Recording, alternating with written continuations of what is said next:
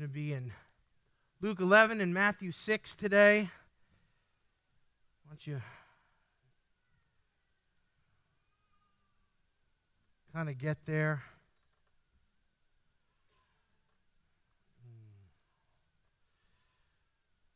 Matthew 6.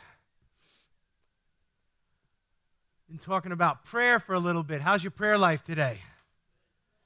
Amen. All of us could use an increase in our prayer lives. Can we say amen? No matter where we are, there's always more. Amen. The Bible says to pray without ceasing, so if we're not doing that, there's room to grow. Let's thank God for the word this morning. We are going to, our text is going to be at Matthew 6 today. I'm going to start in verse 9 in just a minute. But Father, we thank you this morning that we have the word of God to teach us, and that the disciples asked Jesus to teach them to pray. And so we ask today, Lord, as we go through these scriptures, as we go through the Lord's Prayer, you would open up the eyes of our understanding, that we would hear what you were saying to your disciples, and we would hear what you're saying to us today when it comes to prayer. Father, I pray that we would see and we would apply these things to our lives so that we would have a greater connection with you and a greater increase in our lives of communing with you in prayer. I ask all this in Jesus' name, and the church said, amen. Well, we had a couple installments of prayer. We looked at, Luke 11 and Matthew 6, and we're going to be bouncing back and forth between those two things, looking into the Lord's Prayer. Last time we were together, we looked at 3 things required for effective prayer. And if you weren't here last Sunday, I encourage you to get online and get that message. Some people said they were having a problem downloading it. I'm going to make sure that that's working. But this idea of having effective prayer is very important. We don't want to just do religious prayer, amen? We don't want to just do prayer for prayer's sake. We want to pray and let our prayers be effective. And so understand today, effective prayer requires 3 things. Number 1, effective prayer requires desperation. There has to be a sense of desperation in our prayer. Wow, you look really vivid out there with the glasses on. Desperation is something that we need in our prayer. I said this last week. I think some of our prayers don't get answered because they're not desperate enough. And God is not moved by lukewarm anything. Come on, church. Now, first service was a little bit lethargic this morning, so I'm counting on you to be a little lively. Amen. Was there something good on TV last night? I didn't stay up. But it's desperation in prayer, amen, desperation. And we've got to get to that place where if we're not moved, then God's not moved. If we're not desperate enough, then, it doesn't impact or impress God. So we get desperate in prayer. We come to the place where we say, God, you are my only hope, amen. And if you're not at that place yet, sometimes life will get you to that place. How many have just had life get you to the place where you've exhausted everything possible and you've had to say, God, you are now my only hope. There's nothing more anyone can do. There's nothing more anyone can say. There's nothing the doctors can do. And then we get to that place of desperation where we cry out to God, and when we're desperate, it moves the heart of God. The second thing that makes prayer effective is persistence. It's not one and done. Well, I prayed that already. God heard me, so, I just quit. Understand something. You and I need to come to this place of desperation, and then we need to be persistent, amen? Persistence is an important thing. And when, we ask God for something, you say, well, when do we quit praying? Have you ever thought, I prayed this a bunch of time. I prayed this for years. I've been asking for this person to get saved for the longest time, but, when do I quit? And the answer was, we pray until. We pray until God answers our prayer, amen? So there is no quit, amen? Now, sometimes God answers our prayer and we don't like the answer. Smile at me. You ever been there? God didn't like that answer. I want to keep praying. Do you have another offer? Is there a plan B? No. Sometimes we have to accept God's answer. Maybe the answer is no. Maybe the answer is not now. Maybe the answer is wait, and we don't like it. But we pray until God answers. And that's persistence. So desperation, persistence, and last week we said the third key of effective prayer was effective prayer requires faith. Faith is the currency of kingdom. You say, what do I need faith for in prayer? What do I need to exercise my faith for? Because we have to come to God and believe that he is, and that he's there, and he's a rewarder of those who diligently seek him. We've got to believe that when we pray, God hears.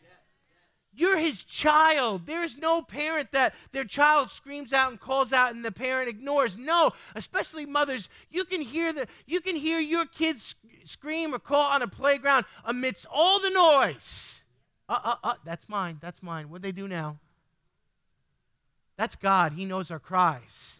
He hears our prayers, and we have to have faith to believe, just like we were singing, Waymaker this morning, even when it seems like God's not doing anything, we know that he's working. Even when it feels like he didn't hear, we know that he hears. It's faith, amen? That's what that song is all about this morning, releasing faith, believing God.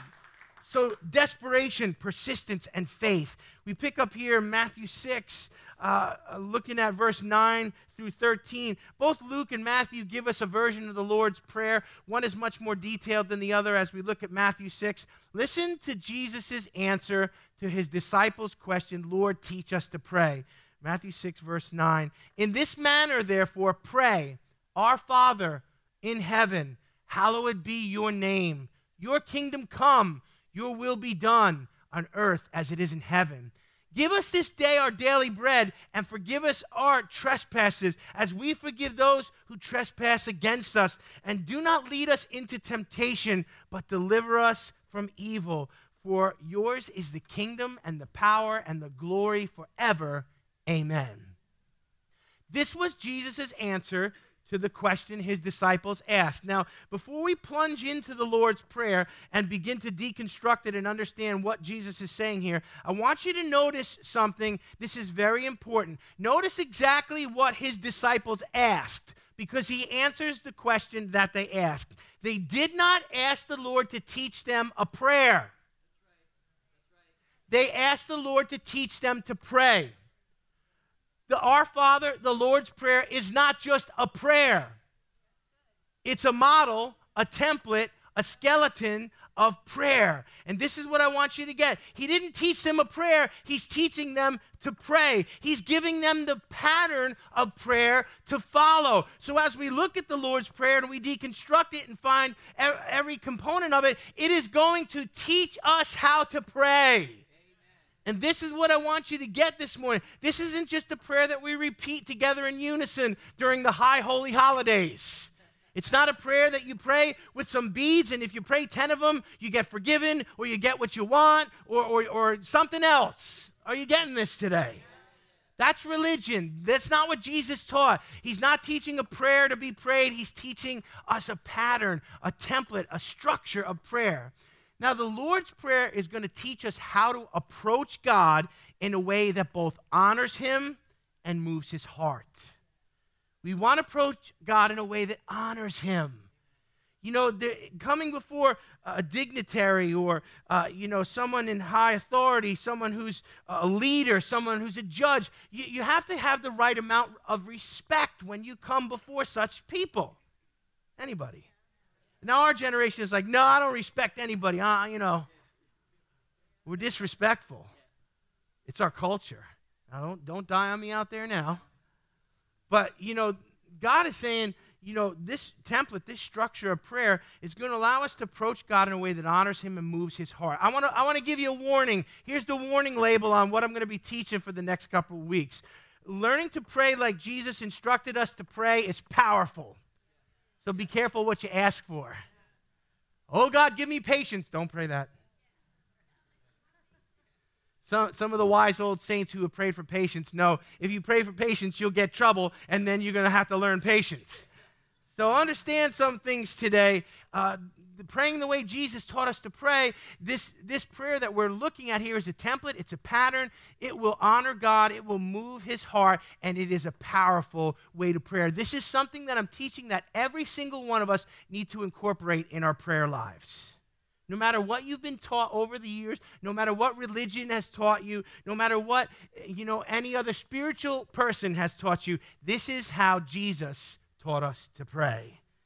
So as we look here, Luke 11 gives a very stripped down version of the Lord's Prayer. Matthew 6 provides the more detail. We're looking at Matthew 6, and let's break it down piece by piece. So verse 9 starts with this. It says, in this manner, therefore pray. Jesus speaking. He says, our Father, stop, full stop. We've got to stop right there because the way things start off, the beginning of anything is significant. The prayer that Jesus taught us to pray as a template starts off with our Father. This means we come to God initially as we start acknowledging God as our Father. Now, the word Father used to describe God only, especially in the place of prayer and intimacy, the word Father in the Old Testament used to describe God in prayer is only used 15 times. Now, I'm going to let that settle in. The Old Testament is vast. It's big. Yet only 15 times God is referred to as approaching him in that way as a father. Now, I want you to see something here. That doesn't seem like a lot, and it's true, only 15 times. But in the New Testament, that concept completely explodes. In John's Gospel alone, God is described as Father over 100 times. And 65 more times in the Synoptic Gospels, Matthew, Mark, and Luke. So depending on your version, 165 plus times in the New Testament, God is described as Father.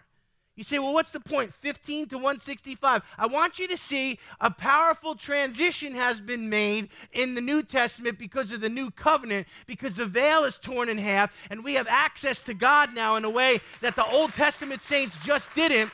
And now that God is not seen as the boss, as the CEO, as the general, no, he's seen as our Father.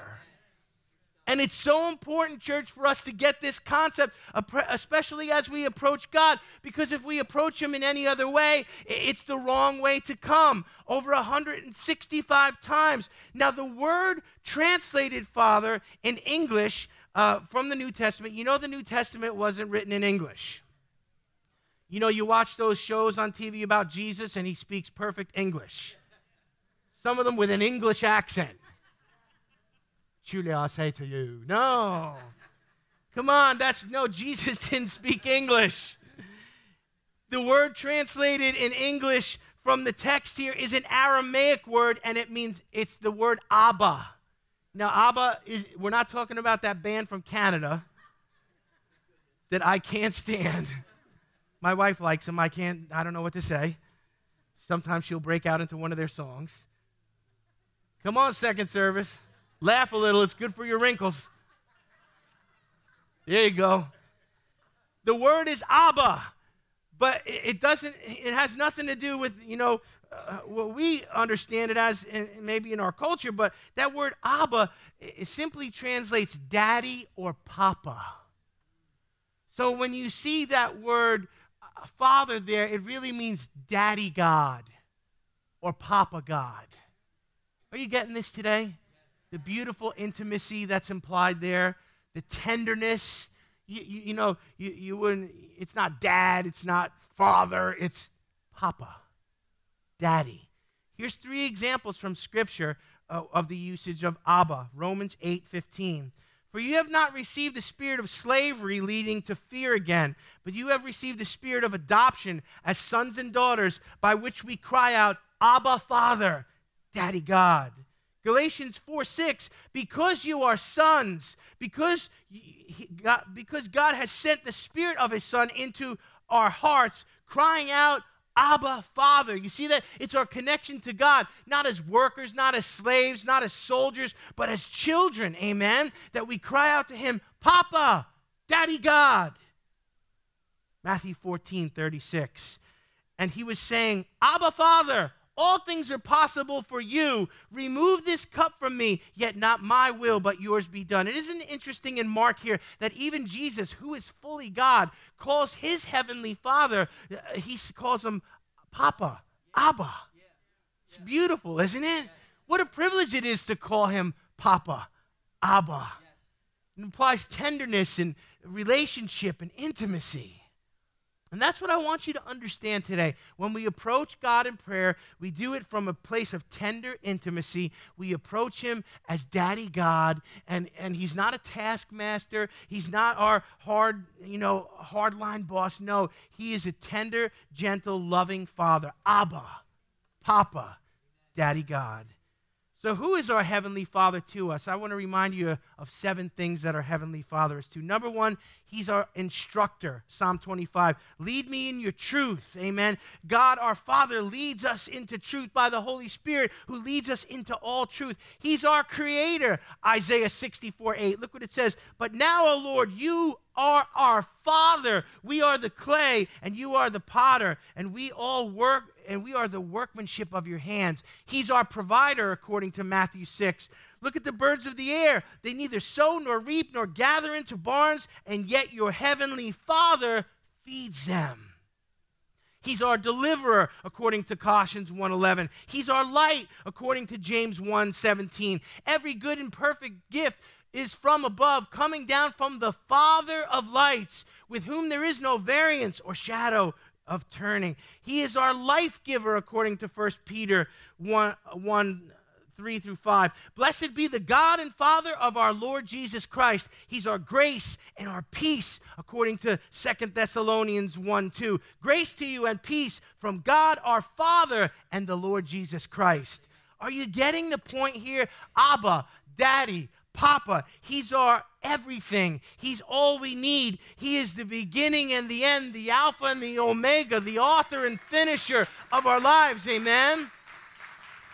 And we need to approach him as children of God. Not workers, not slaves, not soldiers, but children of God. The template continues here. I want you to never forget what I'm preaching today, that God is your Father. No matter how rough your situation is, what you're going through, how alone you might feel at certain moments of life, you have a Daddy God who loves you and is there for you and will never abandon you.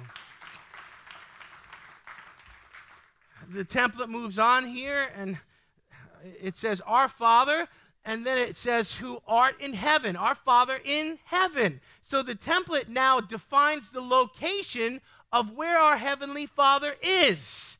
It's almost like, well, okay, he's my Father, but where's he at? And the text is telling us where he's at. He is in heaven. Now, why is it important to mention that God, our Father, is in heaven? Because the fact that he is in heaven shows us exactly who he is in our lives. Because he's in heaven, he sits, listen to me, church, in a place of authority and grandeur. Because he's in heaven, he sits in a place with perfect vision.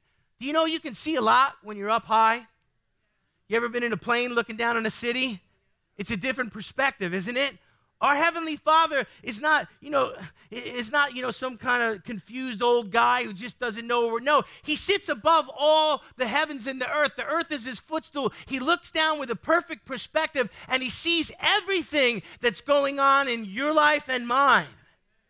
So it's important for us to know that our God is in heaven. He has ultimate power. He sits in a place of authority. He rules and reigns over the universe from his heavenly throne. Come on, I wish you'd get a little excited this morning. That's the God you serve. The God who sits upon the heavens. Now, Psalm 2, 1-4, paints a perfect picture of our God reigning from the heavens. Now, I want you to get this perspective here. Many times it looks like, how many would agree sometimes it looks like the world's out of control? Amen. Come on, anybody who's paying attention. It looks like, man, God, are you up there? Where you at, God? He's up there. He's on the throne. And this is God's response to sometimes the craziness of human beings. This is what it says in Psalm 2, 1-4. Why do the nations rage and the people plot a vain thing? For the kings of the earth set themselves and the rulers take counsel together. So a picture of man conspiring. What are they doing? they take counsel together against the Lord and against his anointed, saying, let us break their bonds in pieces and cast their cords from us. What is the psalmist saying here? The psalmist is saying the world conspires against God and his people to throw them out of the public square, to throw them out of society, to break the cords and the bonds. What's that all about? That's saying, hey, the world is saying we don't want God. We don't want his commandments. We don't want his rules, and we don't want his lordship. Come on, second service. That's the world we live in right now. And look at God's response to that. You say, oh, the world is going crazy. They don't want God, and they're redefining everything, marriage and gender, and they're talking about Christians being hateful and all these things. And boy, it's getting dark and it's getting cold out there, Lord. And here's God's response in verse 4. He who sits in the heavens is really concerned and called a board meeting, and he doesn't know what to do. Is that what it says? He who sits in the heavens shall laugh, for the Lord shall hold them in derision. That's to laugh at them with contempt and scorn. God sees man trying to push him out and silence him and throw his word away and reject his commandments, and he sits on the throne. Come on, second service. And he laughs. And he laughs at them because God cannot be silenced. God cannot be thrown out. God's power cannot be removed. His presence cannot be driven away from the earth. Woo! Come on. He's in control. He's on the throne. And that's the God we serve, our Father. Papa, you're in complete control. You are the God of heaven and the God of earth.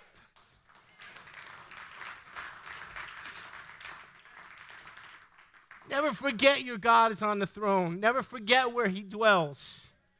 He's your papa, your daddy, and he's in control of all the details. So trust him today. The pattern continues. It says, yes, we approach God and we recognize him as Father. Yes, we acknowledge where he is. He's in heaven, and we understand all the implications of that. But the third part of the template continues. Our Father who art in heaven, hallowed be thy name. So I want to ask you a question today. How many of you have hallowed this week? How many of you have hallowed this morning? I know you don't know how to answer me. Well, I'm making the point that that word is an antiquated word. Many of us don't know what it means or its implications. Well, I'm here to help today. Let's take a look at this. Hallowed. I'd like to hallow, Lord, but I'm not sure how. To hallow something means to hold it as holy, sacred, consecrated, set apart, and revered. So the template is showing us that when we approach God as our Father and recognize where he sits in the heavens and that he's in complete authority and control, the next thing we do is we hallow, we reverence, we look as holy and sacred. We come to him with reverence. Now, to hallow God is to approach him with the appropriate sense of reverence and awe that is due him. You know, in other religious systems, it seems like there's more of a sense of awe, even when you come to church, when you come into the presence. I remember as a young man being raised, in the Catholic Church, when you came in, you had to be quiet, you had to sit still. If you didn't, you'd get the back of your arms pinched, or your life would be threatened when you got home. Come on. And there was almost like more of a reverence or a sense of awe. Sometimes as Christians who are born again, who have a relationship with Jesus, we just kind of come into church, wow, like it's our living room. Put your feet up.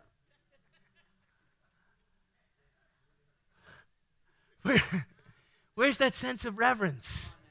Where's that sense of awe? This is the tabernacle of God. The presence of God is here. The Holy Spirit is moving here, amen? Now, I'm not trying to be legalistic. I'm not saying we should all get our hair cut up to the back of our, heads and dress really good and wear ties and put on our Sunday best. Some of that can be a show and it can be empty. But the truth is we should still have a sense of reverence and awe for God because the Word tells us, and Jesus has instructed us, to hallow him, to give him the respect that's due his name. God is, in fact, everything we're not or ever could be. Why should I reverence him? Why should I awe him? Because he has no weakness. He has no flaw. He has no sin. He's all-knowing. He's all-powerful. He's omniscient. He's everywhere at once. He is God, the creator and master of the universe. He's worthy of respect and awe. I know you and I didn't know how to hallow, but now we get it. We need to come to him and reverence him. And that's an important part of our prayer. There again, I think people who don't get desperate enough hinder their prayers. I think people that don't reverence God hinder their prayers. And Jesus is teaching us to come to God with the right amount of respect and awe.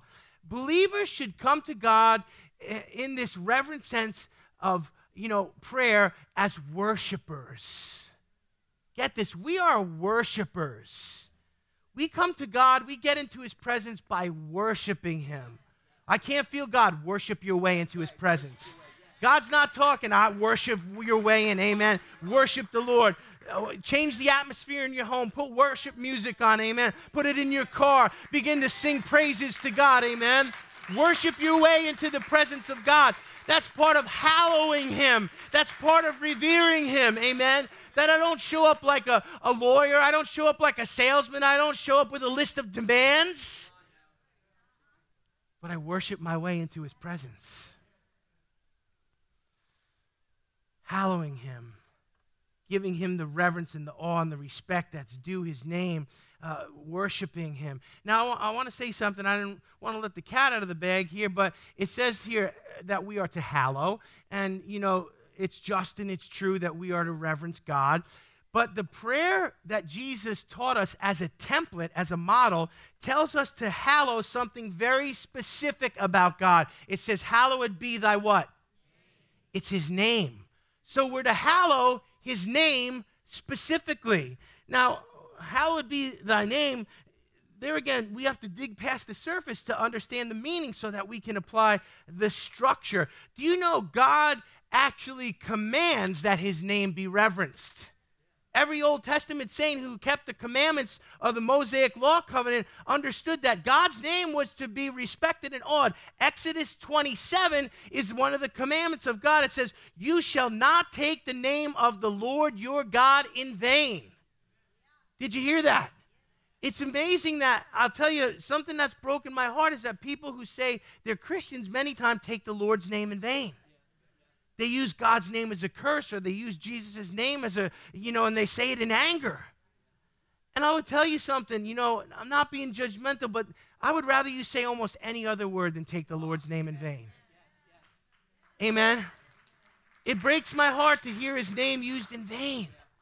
Yet we live in a cursing culture that uses the name of God as a swear word, that uses the name of Jesus in a way that is not respectful. And as Christians, we should never have that on our lips. Hallowed be thy name. Exodus 20, you shall not take the name of the Lord your God in vain. Listen to the second half of it. It says, for the Lord will not hold him guiltless who takes his name in vain. Wow, that's sobering, amen? That when we misuse God's name and we take it lightly and we don't give it the sense of reverence and awe, we don't hallow it like Jesus told us to, there's some discipline attached to that. We will not be held guiltless. Well, you'll still be saved. It's a free gift. God still love you because that's who he is. But sometimes there's a price tag to pay for not reverencing the things of God. And that's not legalism. That's just good theology, amen, that you and I belong to him. We should be careful how we speak about him. Because if not for anything else, the world is listening. The world is listening. There are people that I grew up with that were around me. They would say any other word around me, but if they would take the Lord's name in vain, many of them that knew me would turn around and say, I'm sorry. And I would say, don't apologize to me. Say you're sorry to him. So God's name is to be reverenced. It's to be hallowed. Now, I want to belabor this point a little bit because I want you to get it. And I want you to see here that the Jews understand this concept. They always have. They had the commandments of Moses. They knew Exodus 20. They knew God's name was to be reverenced. And they take this concept very seriously even to this day. as many devout Jews and rabbis will not say the name of God or even write the name of God out of a show of awe or respect for the name of God. If you know some people who practice Judaism, you see, they will write G-D, or they will write YHVH. Come on, is anybody aware of this sort of thing? Amen. We have to learn from our Jewish history here. Why? Because Christianity came out of Judaism. Their Old Testament saints knew some things about God that we still need to learn, that we should reverence him with a sense of awe. They won't even write or say the name of God. Many Orthodox rabbis or devout Jewish people, instead of saying the name of God, they will say Hashem, which means the name. When you say the name, everybody knows that means the name of God. But they count it as so holy, they won't even say it with their lips. Hashem. Or they'll write, when they write it, YHVH or G-D, they won't even write out the word God. There's Orthodox rabbinical teaching that requires that no piece of paper with the Hebrew name of God written on it be thrown out or destroyed. Listen to this. This teaching suggests that any document having the name of God written in full on it in Hebrew is now a sacred, holy document and cannot be destroyed. It's powerful.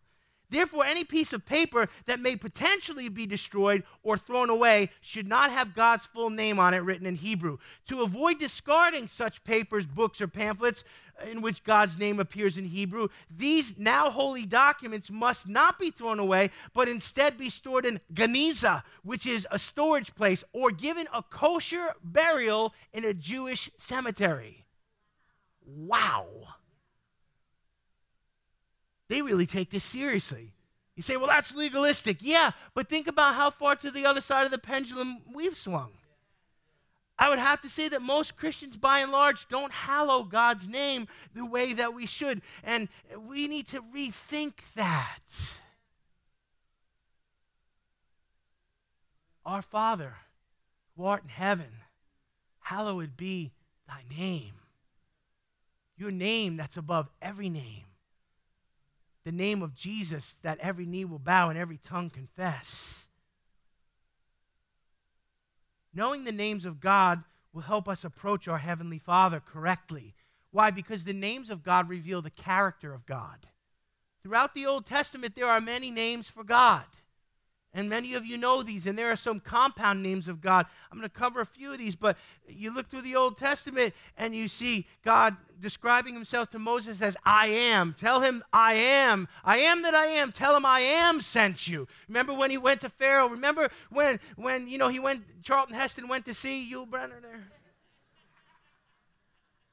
Moses standing there with his beard and his stick. I am sent me. That's the way God revealed himself. I am. He's called Yahweh. He's called Adonai. He's called El, Elohim, El Elyon. And then we have the compound names of God. There are many, but I want to cover some of them this morning. Why? Because they reveal the character of God. And when we come to God, we need to come to him understanding his character by the way he has revealed his name to us.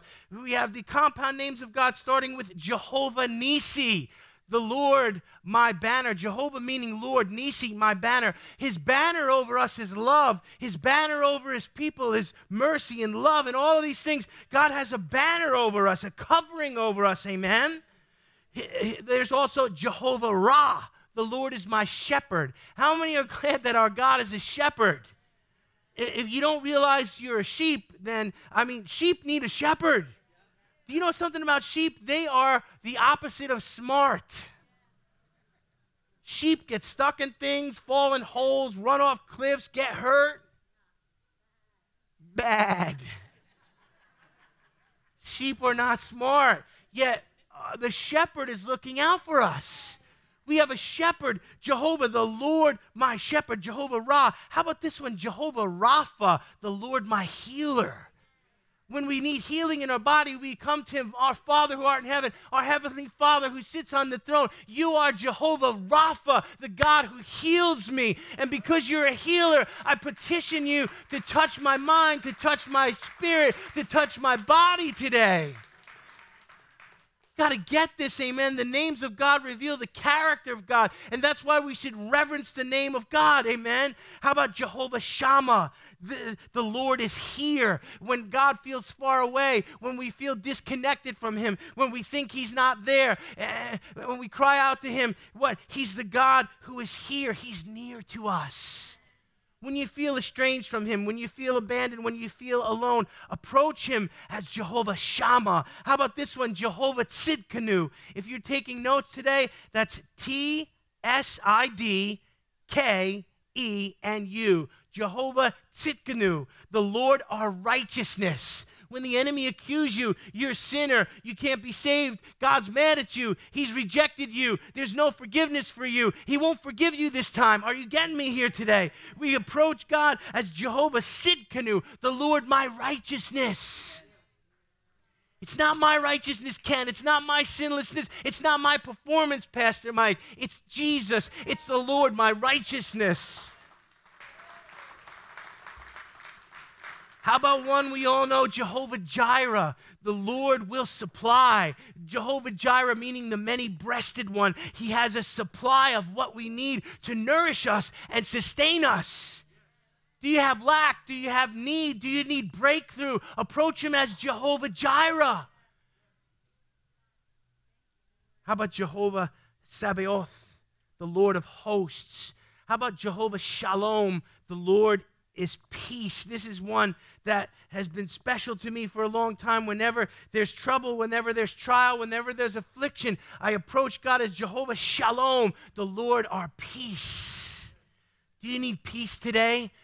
Come to Jehovah Shalom. Cry out to Daddy God and recognize who he is and how he's all powerful, all seeing, all knowing. He sits on heaven's throne. Hallow his name and revere him today and approach him as Jehovah Nisi, Jehovah Ra, Jehovah Rapha, Jehovah Shammah, Jehovah Tzidkenu, Jehovah Jireh, Jehovah Sabaoth, Jehovah Shalom, the Lord our peace.